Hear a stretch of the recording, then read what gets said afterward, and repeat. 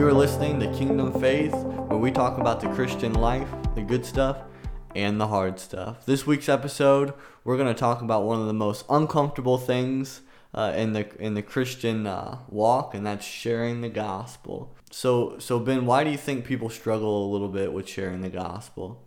Yeah, we talked about this in our first episode. I think the big thing that people are scared of sharing the gospel is that in itself. They're scared. Yeah. They're fearful of talking to someone, whoever that may be, about Jesus, about their faith, for whatever it may be. They might fear rejection.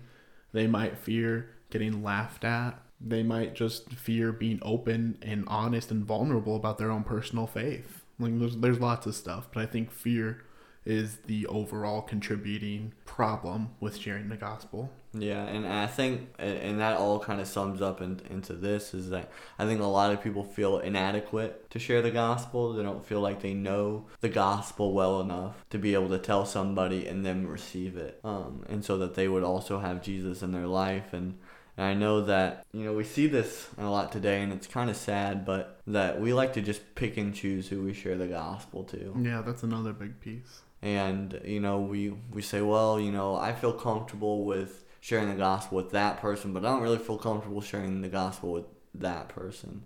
And I think a lot of times, our Christian walk can suffer because of that. If I say that, that person, I want to share the gospel with them, but I definitely don't want to share the gospel with that person. And I think when we understand, one of the most famous Bible verse, probably in the Bible, it's one of the most quoted probably Bible verses. I know even when I wasn't a believer, I saw this verse all the time. I could probably, before I was a Christian, I probably had it memorized, and it's John 3:16. And I just want to read it here. It says, "For God so loved the world that he gave his only Son, that whoever believes in him shall not perish but have eternal life." And I think that when we understand, then when we kind of put that in sharing the gospel, that Jesus, came and died for the whole world, that God sent his only Son, that whoever believes, and that when you put yourself in a place that you can share the gospel with anybody, you can share your story with anybody, when you can build a relationship with anybody, God can use you in so many different ways. And, in Corinthians, where it talks about what Paul says, that you are an ambassador, and God using you, for his kingdom and those types of things. And that's just paraphrased, obviously. But I think, when we can experience John 3:16 rather than just memorizing it, God can do so many great things. And I think that so many times we want to just sit back and do nothing. We kind of want to run away like Jonah did. We end up falling into a place where we don't want to be. We start to drift away. We start to backslide in our Christian walk. And this is something that I think that honestly is a verse to put on your heart every day. Yeah. Is John 3:16. It's something to hold deep into your heart, because I think when we hold scripture deep in our heart, we can then apply it in our lives. Yeah. And I'll share a story here, and one of the most meaningful stories that I can remember. And we have a group here at this church called Fusion, and it's just the age group of 18 to 28-year-olds, and they meet together and we have fun and those types of things. But I remember we did this scavenger hunt, and it had so many silly things, like sing happy birthday to a stranger, take a picture next to a mannequin. It was all at the mall. And we did some funny, silly things that you wouldn't normally do anywhere else. But the last thing, it was worth the most points, and that was share the gospel with somebody. And I remember that nobody was able to do that last one. A lot of people did all the other ones, but they couldn't share the gospel with anybody. And I remember, for myself, that, us praying as a group, say, okay, if you want us to share the gospel, God, with somebody, bring somebody to us. And I wouldn't suggest you always doing that. I would suggest you be very proactive in sharing the gospel. But in this case, we're like, we're in a rush. We're almost done with our time. Bring somebody to us. And the craziest thing is God did.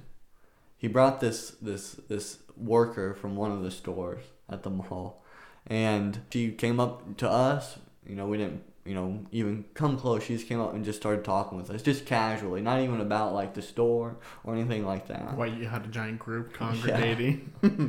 And she was talking, and I just felt the Holy Spirit speak to me and say, "This is it. I've done it.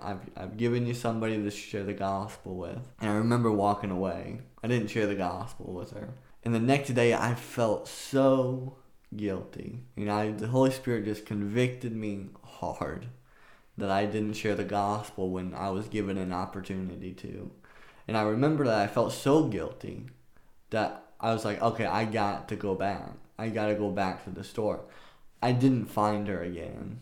She wasn't there the next day. And, that put things in perspective for me, that we shouldn't miss our opportunity to share the gospel. Yeah, something that I think is important, and you mentioned it, we should be proactive with sharing our faith and sharing the gospel of Christ.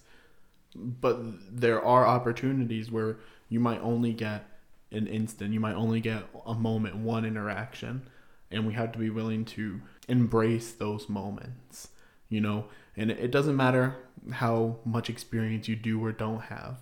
Some of the coolest moments in the gospel is when Jesus heals someone or casts out a demon, and that person runs away spreading the gospel, saying, "Hey, yeah. Jesus saved me. Jesus healed me. I haven't been able to see in however many years, and this guy named Jesus saved me." Mm-hmm. And they weren't trained Christians. They weren't growing up in the church and being taught. They might have been Jewish and known the Torah, but they were healed, and they went and spread the good news of what Jesus did for them. And that's really what it's all about. Yeah, and like you said, and all they knew is Jesus healed them. Mm. That's all they had to know to share the gospel. And that's the same thing with us. That's all we have to know, is that Jesus Christ has healed us from our sins, that he's washed them away. And we can say that those basic things, and those things can change the life. And I'm a firm believer that God can take one word and change somebody's life, even the most simplest words. And I think when we are in tune with the Holy Spirit, and we can kind of decipher those moments where you might only have 30 seconds to share the gospel with somebody. It's good to build that relationship, and we're going to talk about that a little bit too. Those are awesome moments to build a relationship with somebody, share the gospel, they come to Christ, and both of your lives are changed because of it. But sometimes you got to ask the Holy Spirit, do I share the gospel now? Because you just might not be able to find that person later. You just never know. Yeah, and you don't want to be living with that conviction. Yeah, and it's not a conviction you want for anything, even outside of sharing the gospel. When you know you're supposed to be doing something, you better just do it. Yeah. And I know that wholeheartedly. I know a lot of Christians know that as well. And we could say that Jonah knew that as well. Yeah, he knew. He had to endure a hectic 3 days because he wasn't willing to just do what God had told him the first time. Yeah. So, Phil, I think, talking about John 3:16 and talking about the gospel itself is obviously of utmost importance. But going forward, I think there's also a piece where we need to talk about the Great Commission.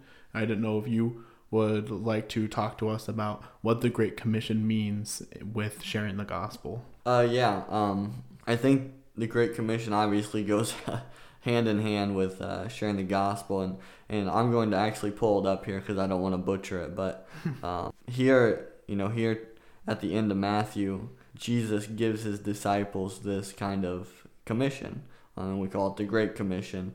But he says here in Matthew chapter 28, verse 16 to the end of the chapter says, "Then the 11 disciples went to Galilee, to the mountain where Jesus had told them to go. When they saw him, they worshipped him, but some doubted. Then Jesus came to them and said, 'All authority in heaven and on earth has been given to me. Therefore go and make disciples of all nations, baptizing them in the name of the Father and of the Son and of the Holy Spirit, and teaching them to obey everything I have commanded you. And surely I am with you always to the very end of the age.'" The greatest word in that whole thing that stands out to me the most is the word "go." I think that's very powerful in that Great Commission, because it gives us this sense of urgency. It doesn't really say wait. and then, share the gospel, or do this. You have to be well versed in this, to share the gospel. Make sure you have the greatest kids program. Make sure you have the right songs to sing if you're gonna bring someone to church. It doesn't say that. It doesn't say any of that. It says go. It says go and make disciples. And that's where the relationship aspect kind of plays in. This is why when you do share the gospel, and I think a lot of people and a lot of churches can fall into this. And I know we've talked about it a lot of this church. We can go and we can share the gospel with somebody, but that's as far as we go with it. And then they're lost. They don't really know all the commands that Jesus told. They can't really obey them because we haven't actually discipled them. Yeah. And I think when a person is saved, discipled, they begin to become mature. They begin to run that race that they've started when they got saved.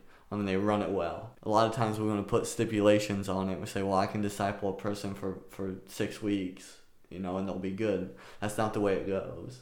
Unfortunately, Ben, you need to be discipled until you die. Yeah. I need to be discipled until I die.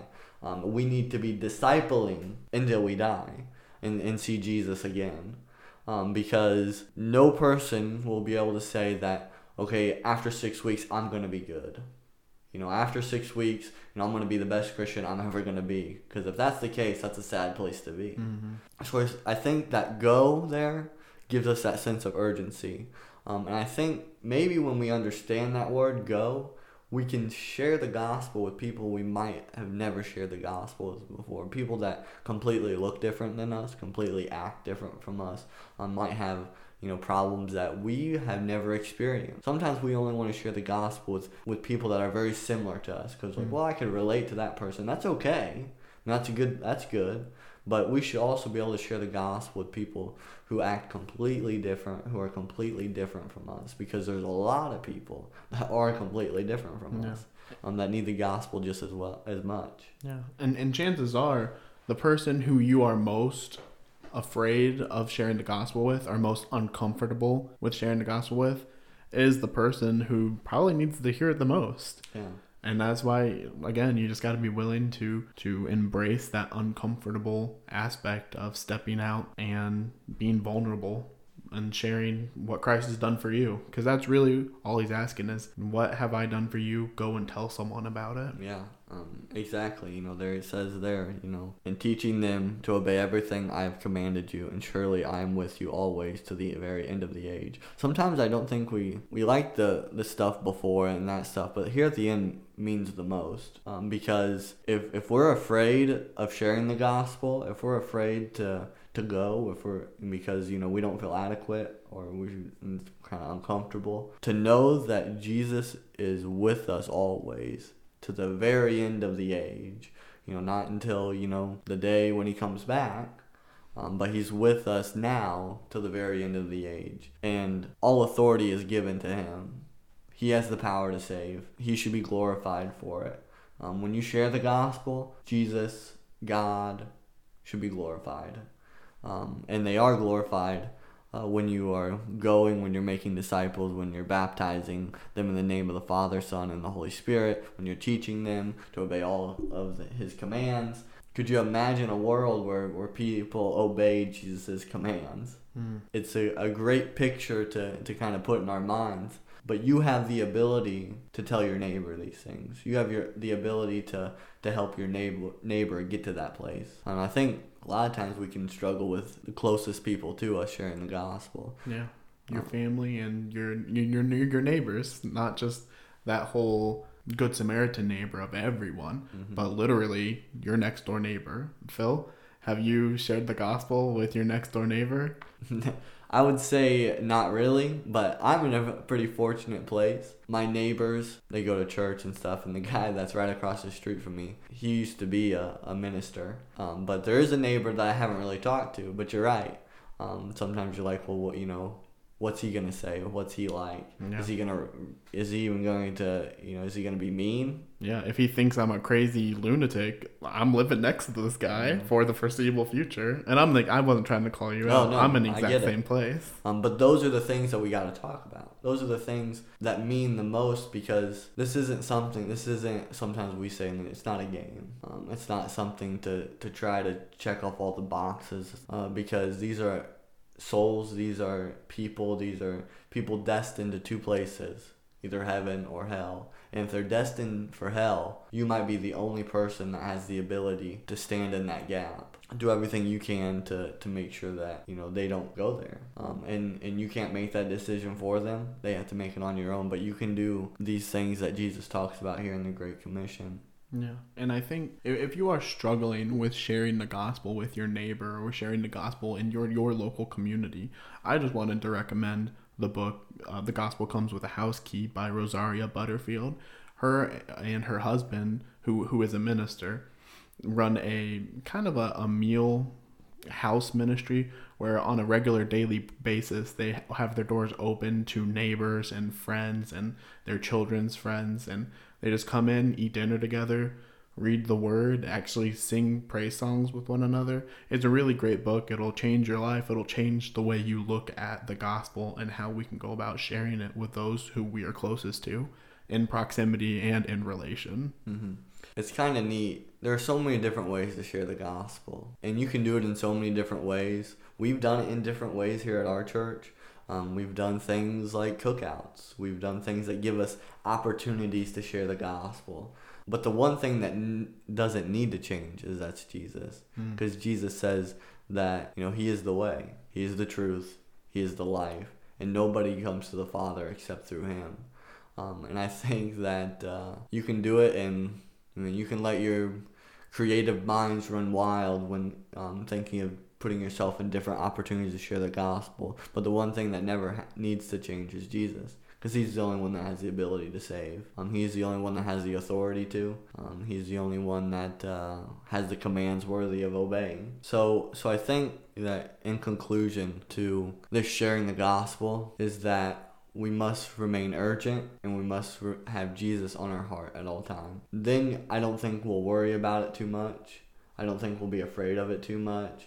There'll be moments where you'll feel really uncomfortable and you'll feel really awkward. Those aren't necessarily bad things. When you're uncomfortable and you feel stretched, sometimes those are the best places where God can really grow your faith, really grow your Christian walk. And it can be very difficult to understand that. But I can say that when you share the gospel once, and then you share it again, and then you share it again and again and again, the next one becomes a little bit easier and easier and easier. Then you might be able to share the gospel with people that maybe don't even speak the same language. Because people do that. People go, overseas. They go to Africa, the Middle East, China, all those places where it can be very difficult to share the gospel, but people do it because they understand that Jesus is the way, He is the truth, and He is the life. And I think that they really begin to let Christ's light shine in their life. Yeah, I think before we close out, my last statement would be, if you're looking for a place to get involved, it's okay to start small. Look across the street. Join your local PTA. Go coach a team, volunteer at a nursing home, put yourself in opportunities to meet with people and talk to them about Jesus, because they're out there. Sometimes you just got to stretch yourself a little bit. So this week's weekly verse is John chapter 14, verse 6. And it says, Jesus answered, I am the way and the truth and the life. No one comes to the Father except through me. All right. Well, you have been listening to Kingdom Faith. We just want to thank you for listening to the podcast and remind you that we have new episodes coming out every Monday. If you have any requests for an episode or any comments for the show, you can send us an email at kingdomfaith2001@gmail.com. And thank you for listening to Kingdom Faith.